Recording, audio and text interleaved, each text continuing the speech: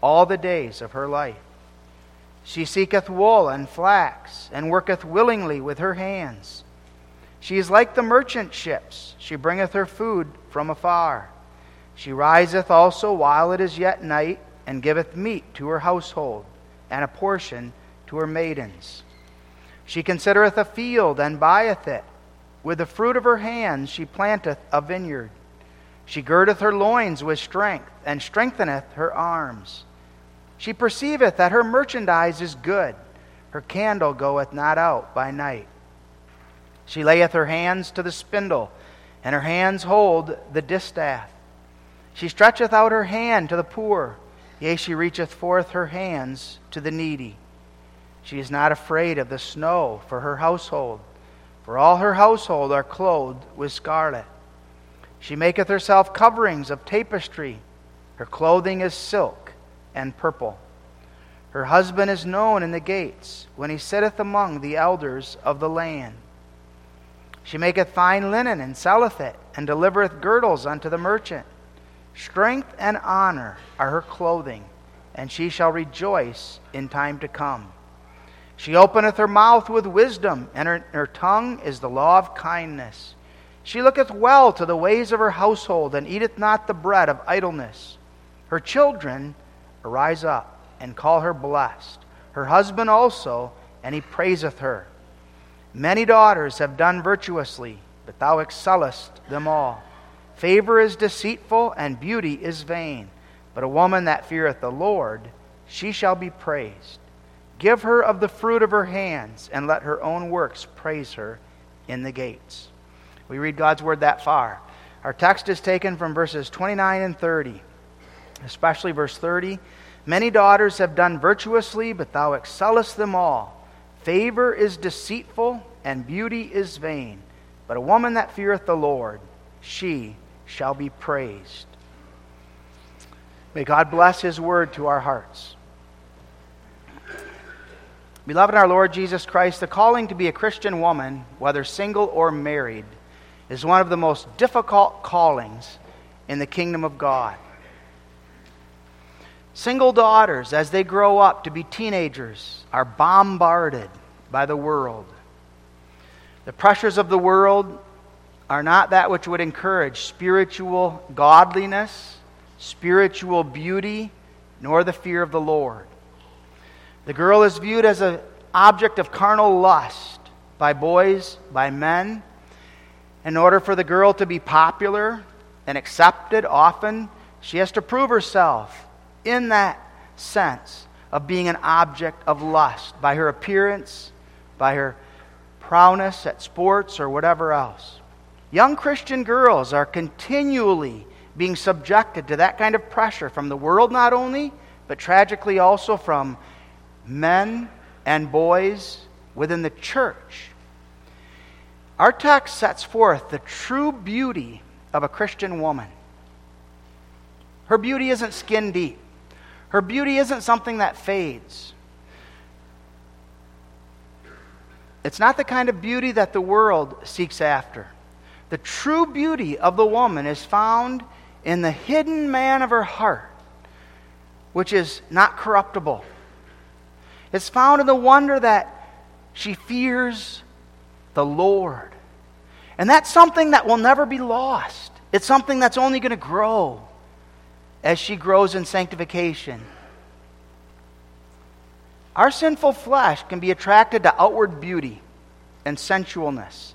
And the world tries to corrupt our perceptions in that regard. The church gets affected by that.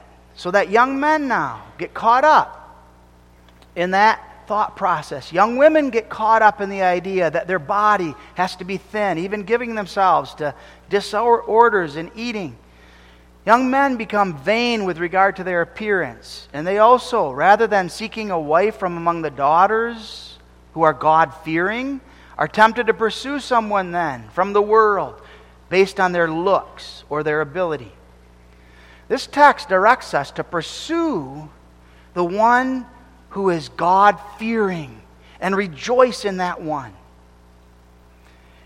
This is the wise word of God as he directs us to what truly is beautiful in his eyes. There's the Christian young woman's desire to be married. A good desire, pleasing to God. But it may be that God takes some time. He doesn't readily provide that young man for that woman. And the temptation is great then to start looking beyond the church, to try to look outside, try to find a man that would show interest in me. Maybe start throwing myself at men and using my body to do so in order to try to entice them. The pressures to forsake God for a man become great. And then in addition to it, when God does give a young woman a man in marriage, there are trials in marriage that make it so difficult to be a godly wife. There are the husbands who are not walking in love as they ought. There are the pressures of the world and the pressures in the workplace that seek to destroy that marriage. There are pressures that lead those women away from their husbands, away from their children, so that it becomes extremely difficult for the young woman to live in submission and obedience to her husband. And finally, there's the desire for children. At times, God does not give the God-fearing woman that desire, or He only gives perhaps one child, or maybe children that are not those of the sex that husband and wife would desire.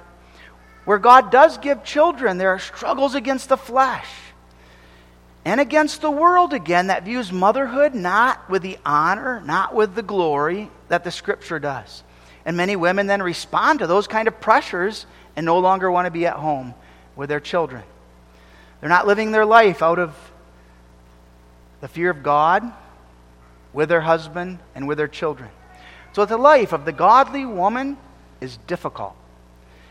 And this is why it's difficult to find women who fear the Lord. This woman is a precious gift of God's grace.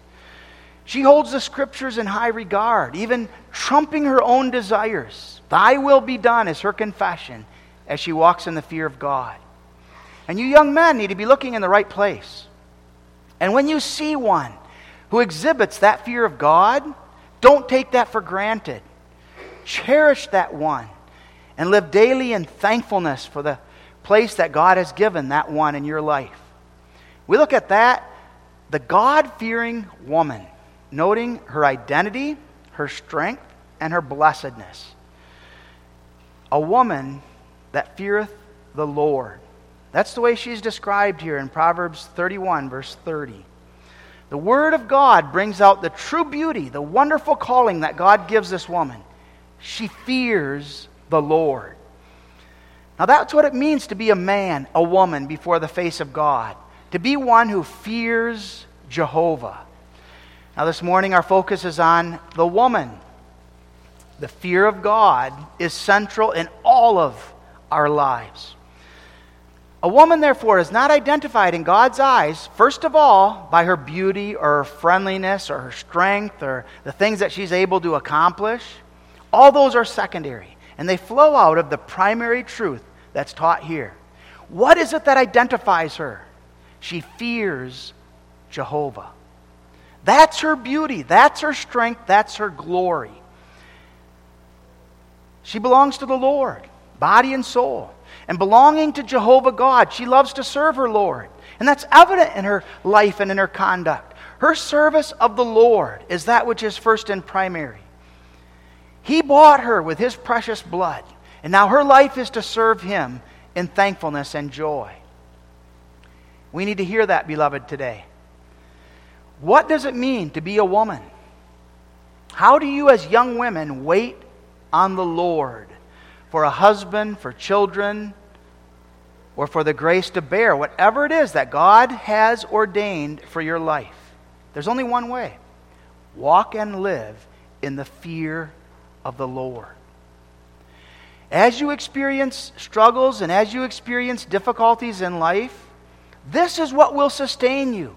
And this is what will encourage you as you live out of that fear of Jehovah. Now, what does that mean? We need to dig into that a little bit more. What is the fear of the Lord? We understand the fact that there are two different kinds of fear. There's that fear that pertains to terror. That fear that is characterized by the response of the wicked to their idol gods. They're filled with terror with regard to those idol gods. Those gods are held before them as that which will punish them and terrorize them, and therefore, as most religions set forth fear with regard to God, it has nothing to do with reverence, it has nothing to do with love, it has everything to do with terror. Living daily in absolute dread because of what that God might do to me. And so there's the superstition that comes with it. There's all the attempts to try to conduct my life in such a way that I appease those gods so that they're not moved with such anger toward me. That's not the fear of the Lord that's being spoken of here in Proverbs 31. The kind of fear that's talked about here in Proverbs 31 is the kind of fear that is spoken of throughout the whole book of Proverbs and through the Scriptures. It's that which is a trust, a reverence, a holy awe. It's that which constitutes a submission to God, confessing, "Thy will be done," and living in the consciousness that He's the Lord of my life, and my life is to be lived before His face and in obedience to His will. That's what the Bible repeatedly speaks of when it talks about the fear of God. It's the acknowledgement of one who knows who he or she is as a blood-bought child of the King, and now lives his or her life in the service of that King and Lord, doing so out of thankfulness, out of praise, knowing who I am, knowing the greatness of the majesty of God, and now seeking to show forth His praise in whatever I take up. That fear is a gift from God. God gifts that fear to His children as He regenerates them, as He gives them life that's from above. And that fear then shows itself in our walk and conduct. Now initially Adam and Eve, after the fall into sin, feared God with a terror. They realized that they had chose for the devil apart from God. But then God, in His grace and mercy, called them to Himself, and they wouldn't come, and so God revealed Himself to them. In love, God came to them, and God worked in their hearts in that cool of the garden a wonder. He gave them a promise of a Savior through Jesus Christ. And He worked in them the knowledge of that fear, that trust, that looking to Him for strength, and the assurance of forgiveness. Those who fear the Lord embrace Him in love. They confess He alone is God. And they live their life in such a way that His honor, His glory, His reverence, His awe is that which dictates all the decisions they make in their life.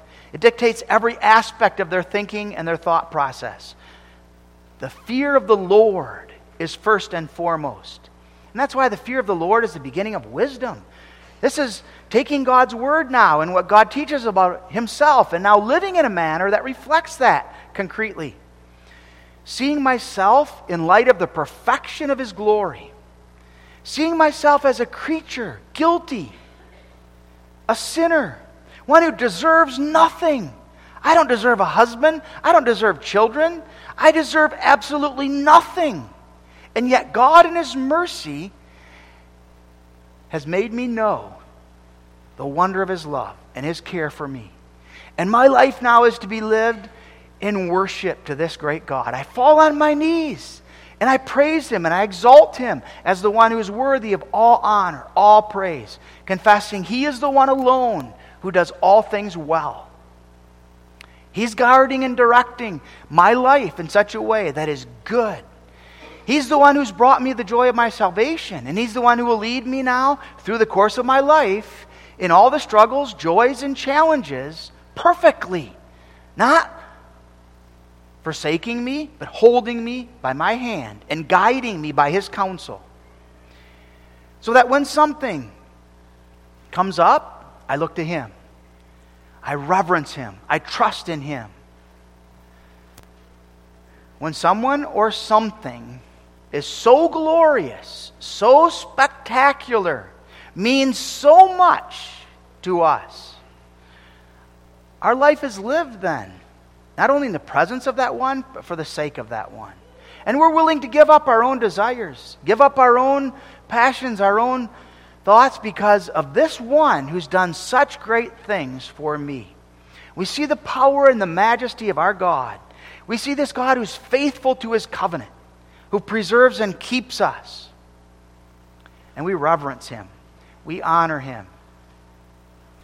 The one who fears the Lord, then, is the one who knows God in all of his infinite splendor, who knows God as the unchangeable, eternal God of heaven and earth, who knows God as the absolute, mighty God of power, and submits to him then. The woman that fears the Lord, she knows God, she reverences God, and she trusts and submits to God. Now, where that fear of the Lord is present, beloved, it's going to affect the whole of my life. There's going to be a tremendous influence on my life. When I know that I stand before this God as the living God, that he's the one who sent his own Son, who paid the price that was necessary to save and deliver me from sin, to know that he's faithful, he'll never leave or forsake me, to know him as he is revealed in his word, as the God who created all things, who redeemed me in Jesus Christ, who bought me with his precious blood, then I know who I am. I'm not just a sinner. I'm a sinner saved by grace. And I'm a sinner who lives now every day in thankful praise to this great God for what he's done for me. I can't live my life apart from him. Every morning I wake up, I'm in awe of what he's done for me, that he chose me, that he gifted me with the wonder of salvation, that he gives me faith, that he strengthens me day by day, that I have purpose in my life, and that my life has significance now as a child of God, all found in Christ and what Christ has done for me. The one who fears the Lord knows then my calling before this great God. I'm called to serve him, to obey him, to love him with all my heart, mind, soul, and strength. In all my thoughts, all my motives, all my words, all my deeds, I'm motivated by this glorious truth, the fear of the Lord. I trust him with my life. He knows better than I the course of my life and everything that's necessary for me to endure in order that he might bring me to the fullness of that covenant bliss.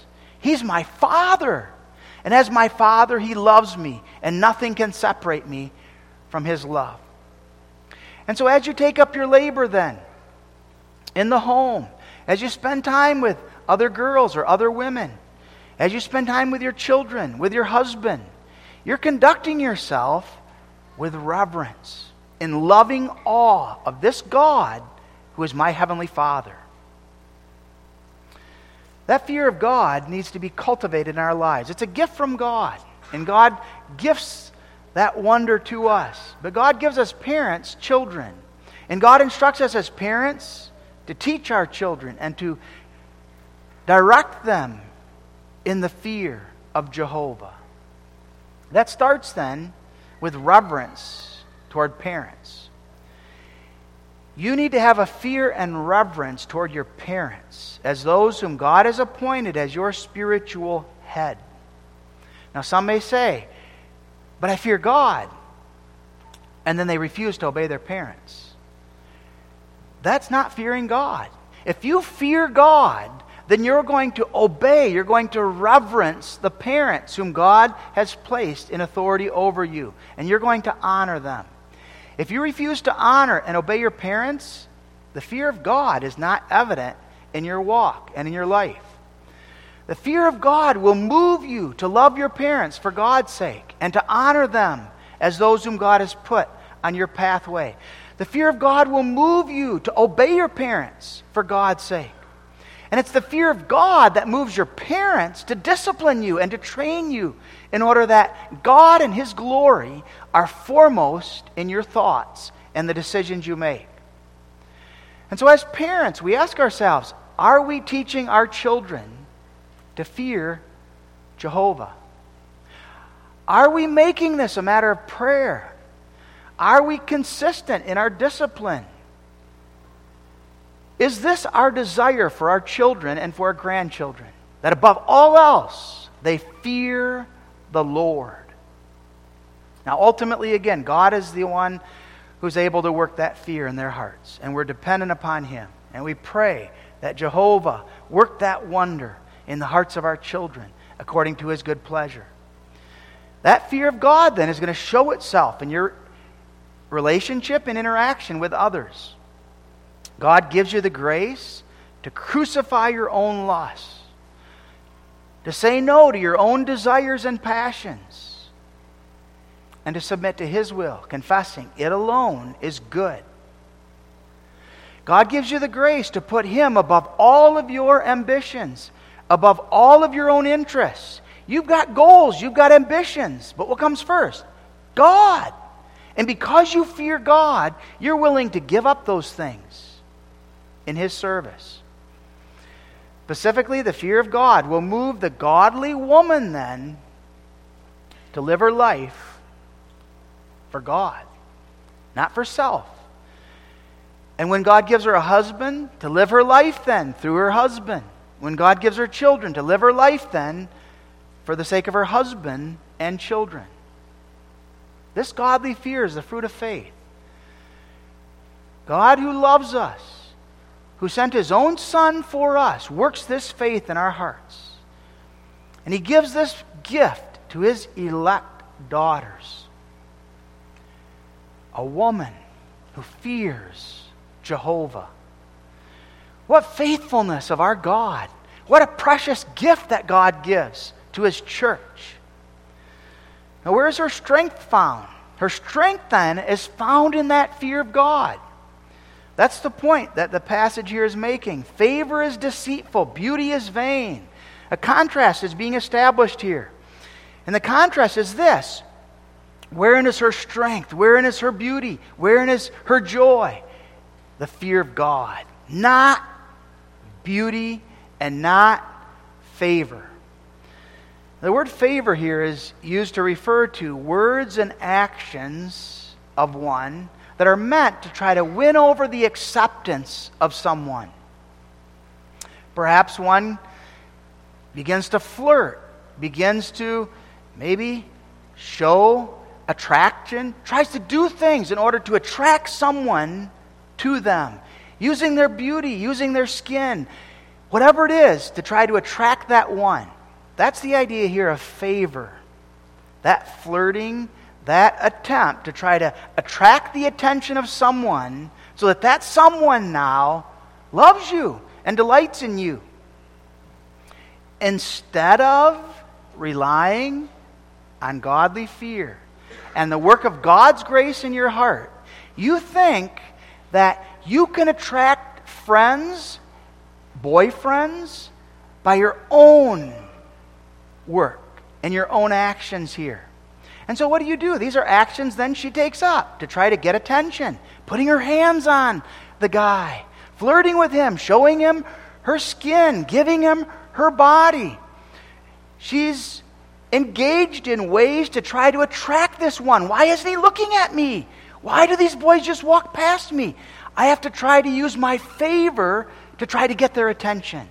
And so these actions then are intended to try to snare these young men, to bring them into her favor, to get them to say that they love her, that they care about her, that they find her attractive. Many a young woman is caught up in this temptation, and tragically, many a young man caught up in that snare. Be warned. This is the way the world would identify the beauty and the strength of a woman. Her body,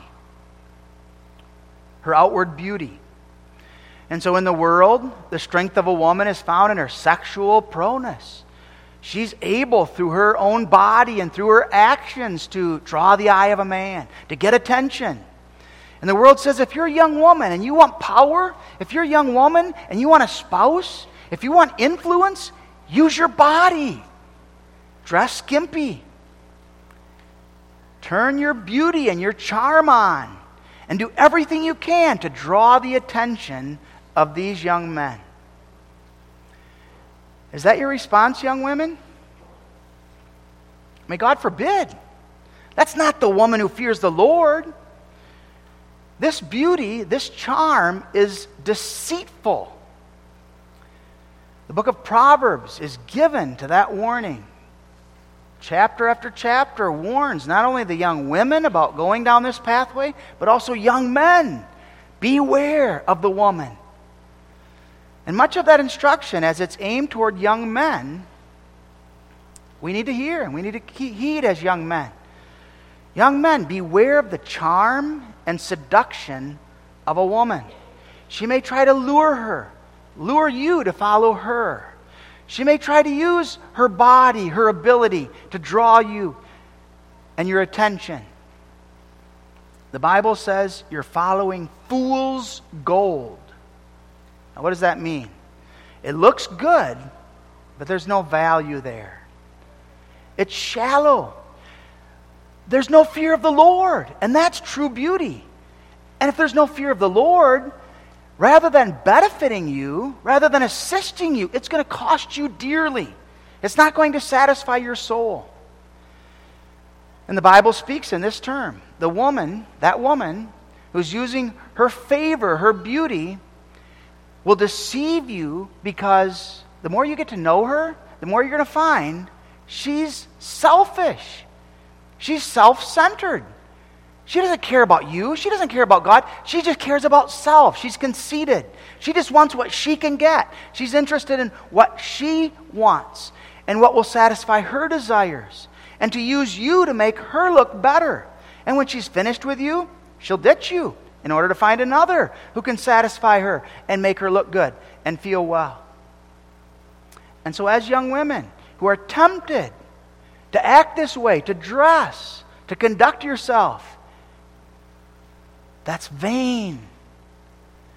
You are tempted by the devil to dress in such a way that will attract the eye. By your actions and by your dress, then, you show yourself to be the deceitful woman that Proverbs here warns against. Is that really the way that you want to present yourself? Do you realize what message you send by your clothing then, or lack thereof, by your suggestive actions? That's not one who fears the Lord. The woman who fears the Lord doesn't try to identify herself that way. She doesn't want to be a sex object. She doesn't think of herself, first of all. She thinks of God. And she desires to be known as God would have her known. And she desires to walk and to live in a manner that gives glory and honor to her God. Now, that doesn't mean that she's not beautiful. The Bible openly talks about the beauty of a woman. Sarah, Rachel, Bathsheba, these were all women that were beautiful. There's nothing wrong with making ourselves look beautiful. But the woman who fears Jehovah is careful to understand, my focus is not on outward beauty. My focus is on the fear of Jehovah and living out of that fear. Outward beauty is like a mist. It's like a vapor. It's here today, gone tomorrow. And that's the point of the text.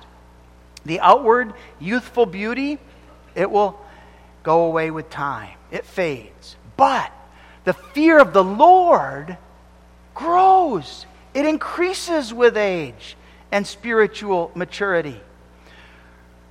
Her beauty and strength is found in her love for God and her devotion to God and her obedience to God. And she seeks friends together with whom she can live in the fear of God. She seeks to find a mate who with her will fear God and keep His commandments. And so that's why we read here then in verse 29, many daughters have done virtuously, but thou excellest them all.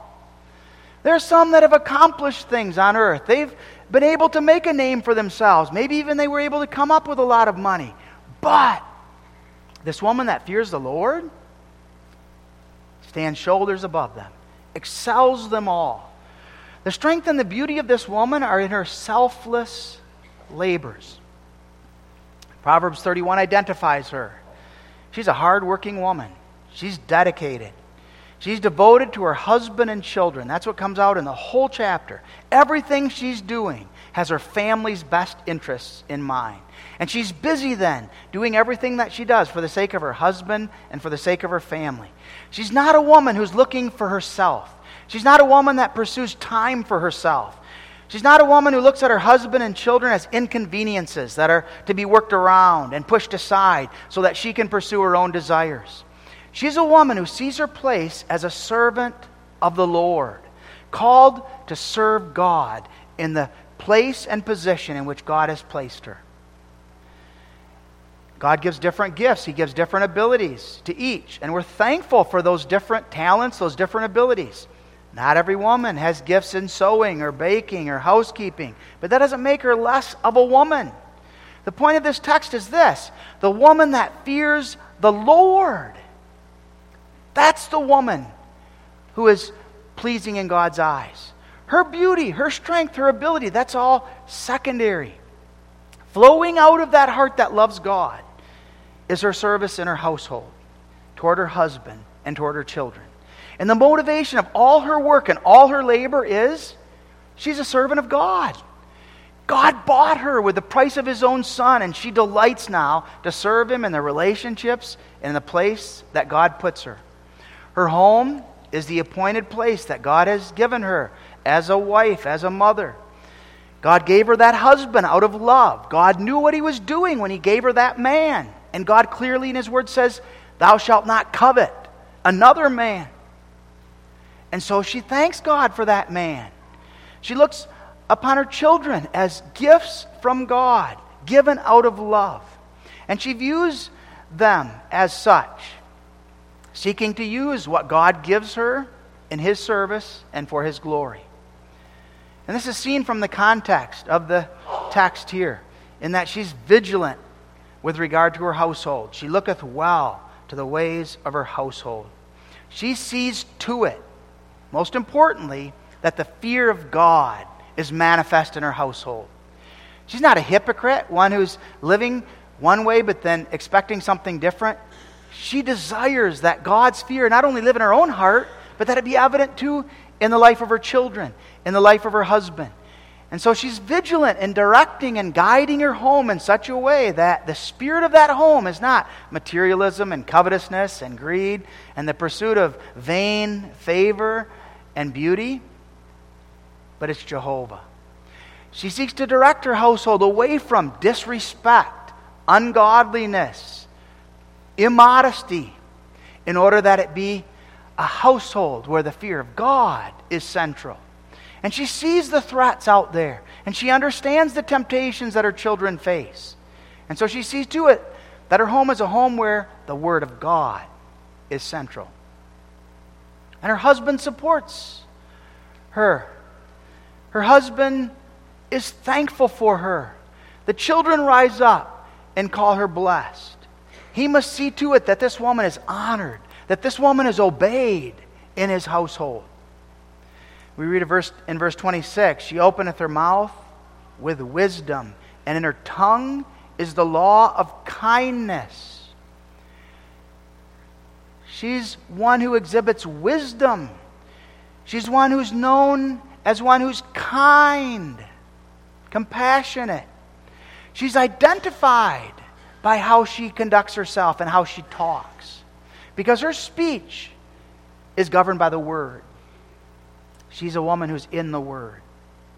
And so her talk with other women, her talk with her husband, her talk with her friends, her talk with her children, it's wholesome. It's spiritual. She's not a gossip, a backbiter, a slanderer.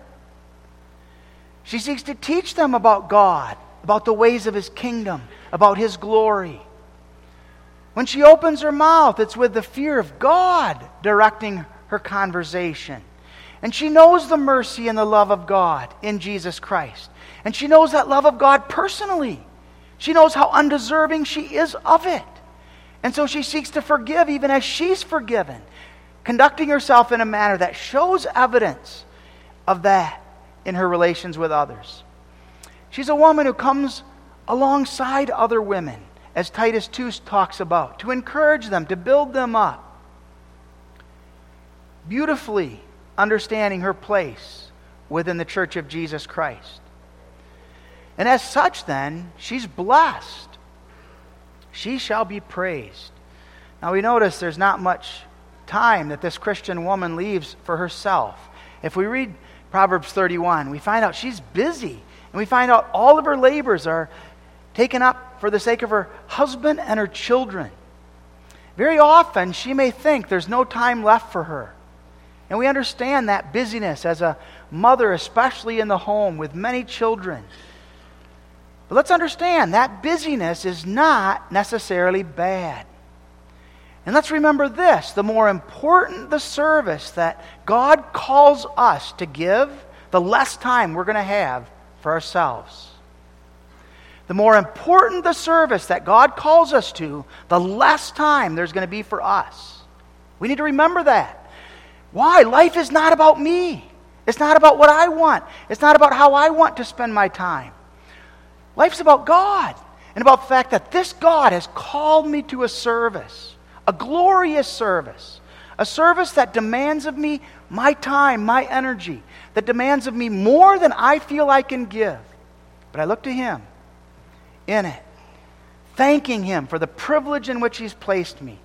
And as I realize there's not going to be a lot of time for myself, I remember God's word, that in giving I shall receive. This is true not only of the God-fearing woman, this is true in so many other instances in our lives. If we don't take that perspective, we become bitter. We become resentful for the place that God has put us, the responsibility in which He puts us, the service to which He calls us. But we remember God and our fear of Jehovah. Her price is far above rubies. That's the testimony here in Proverbs 31. There's no way to estimate her value. That's what that's getting at. Far above the most precious things that we might delight in. There's no way to think about her value other than perhaps this way, in the negative sense. What is the impact of an unbelieving woman or wife on a household? A mother that's not faithful, what kind of impact does she have on children, on a husband? What happens to that home? The home is destroyed. The children are subjected to the temptations of the devil, which soon have the upper hand. The husband finds himself in a situation where he is, as again the Proverbs speak of, with a brawling woman on a housetop. There's confusion. There's turmoil in that home. Children often scatter to the wind. And later that woman then complains, "My children don't want nothing to do with me." Is that the wife you want to marry, men? Do you want someone who's outwardly beautiful? Someone who's seductive, perhaps? Or do you want a wife who fears Jehovah? One who puts God first in her life. Many women have obtained glamour and fame and honor. Many women have married for wealth. But the one who fears Jehovah excels them all. God has blessed our congregation and our congregations with such young women. And so as young men, we don't look to the world for a wife. We look from among the people of God. We look for one who exhibits this fear of the Lord in her heart. And among God's people, that faithful woman will be honored with grateful love. Children and young people, don't have a big mouth toward your mother. Show love toward her. Realize the situation and circumstances in which God has put her. Understand the challenges that she faces. Husbands and fathers, don't abuse your wife. Don't treat her ill. This woman is the apple of God's eye. She's a gift from the Lord. And she belongs to Jesus Christ, who redeemed her and purchased her with His own blood. Now, she's not without sin. She doesn't always conduct herself in a manner that's conducive to that fear of the Lord. Neither do you. Neither do I. But regardless of our weaknesses, we confess that precious gift from the Lord. And we don't know if we're going to have our mother tomorrow or not. We make sure that we don't take her for granted. That we live in a manner that shows our love and our thankfulness and our appreciation for the fear of the Lord as He gifts that to women and to men in the Church of Jesus Christ. The testimony of the God-fearing woman continues through her generations. As in her generations, her children look back and they see in her the power of God's grace. As her grandchildren, her great-grandchildren look back in amazement. How could she live through the Depression? How could she be so committed to her family? How she loved her church. Memories of her doing Bible study, her reading her Bible, her devotion in prayer. God's grace, working that wisdom, that loving discipline that she exhibited, that holy example that was hers. And as husbands, do you appreciate the selfless labor of your God-fearing wives? Although the years may cause that initial beauty to fade, maybe even the common likes aren't the same as they used to be. Maybe we can't enjoy the activities that we used to enjoy so much. But the bond of marriage yet grows. It becomes more intimate. Why? Because the fear of Jehovah is at the heart of that marriage, not vain beauty and favor. The man who has been blessed by the Lord with a God-fearing wife cannot begin to count his blessings. He's rich, and he lives daily in thankfulness to his God. Her value far above rubies. And as the wife, the woman lives for God and for His glory, the praise of her husband and the praise of her children bolster her and enable her to press on. Her husband leaves work in the morning, and he trusts her. What a marvelous thing for a husband, and what a wonderful thing for a wife to know and to feel. He knows his family is in good hands, and he trusts his wife is going to teach the children and discipline the children as a godly example. That she's going to be a godly example to those who come into contact with her today. He doesn't worry about her filling her time flirting online with someone. He doesn't worry about her sitting around all day being lazy and getting nothing done, perhaps watching television. He trusts her. The heart of her husband trusts her and knows that she serves God and knows the wisdom and the kindness that will be exhibited in her life, and that she will be a woman who today is going to be in the Word and in prayer. And the woman feels the gratitude and the love and the trust of her husband and her children. And as she feels that, she's equipped to press on. She knows that her labor is for the sake of God and for His glory. A difficult labor, but the encouragement of her husband bolsters her. The strength that her children provide results in encouragement as she presses on. Her work is not in vain. It's for the Lord. And she can see evidences already in a way of that fruit and the marvelous blessing of Jehovah God. Husbands, give thanks to God for the gift of this wife. Whoso findeth a wife findeth a good thing, and obtaineth favor of the Lord. Proverbs 18, verse 22. And as life takes us down its pathway, and as the way becomes more challenging and difficult, we look to God, and we find our strength from Jehovah and the faith that God works. God is the one who's worked that fear in my heart. He's the one whom I love and delight in, and He's the one whom I serve.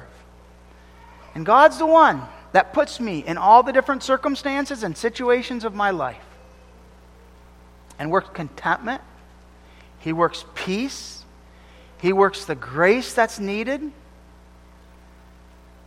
So that Solomon says, who can find such a woman? This is the handiwork of Jehovah God by His Spirit, beloved. God alone is able to prepare and equip such a woman in His church for the sake of His kingdom. And God alone is able to turn a woman away from her own ambitions, her own desires, her own career, and all of her thoughts, to give her life and to use her talents and abilities for the sake of her husband and her children and her church. God alone is able to equip and to strengthen such a one for her service. And God preserves her and keeps her and gives her the grace she needs day by day. Thank God for that grace and for that strength. And thank God for the precious gift of His Son and the power of His Spirit by which we press on. Because women and men, we can't measure up to everything that the Word of God sets before us. Women can't measure up to everything that Proverbs 31 sets here forth. We look to Jesus. And we remember, God gave me a Savior who forgives me all my sins, all my shortcomings, who strengthens me far above anything that I think I'm capable of, anything that I could ever do of myself, and that He is my strength and my song. And so I don't become overwhelmed with my own weakness. I confess my sin. I pray for grace to overcome, and I go forward in the strength that's mine in my Savior. As I serve Christ as my Lord and my Master, His working, His work in and through me to the glory of His glorious covenant as my sympathetic, faithful high priest. And we look forward with all the saints to that glorious reward when we meet our Lord. Well done, my good and faithful servant. Inasmuch as ye have done it unto the least of these my brethren, ye have done it unto me. Enter thou into the joy of thy Lord. Amen. Our Father who art in heaven, what thanks we owe unto Thee for the wonder that Thou hast worked in our hearts.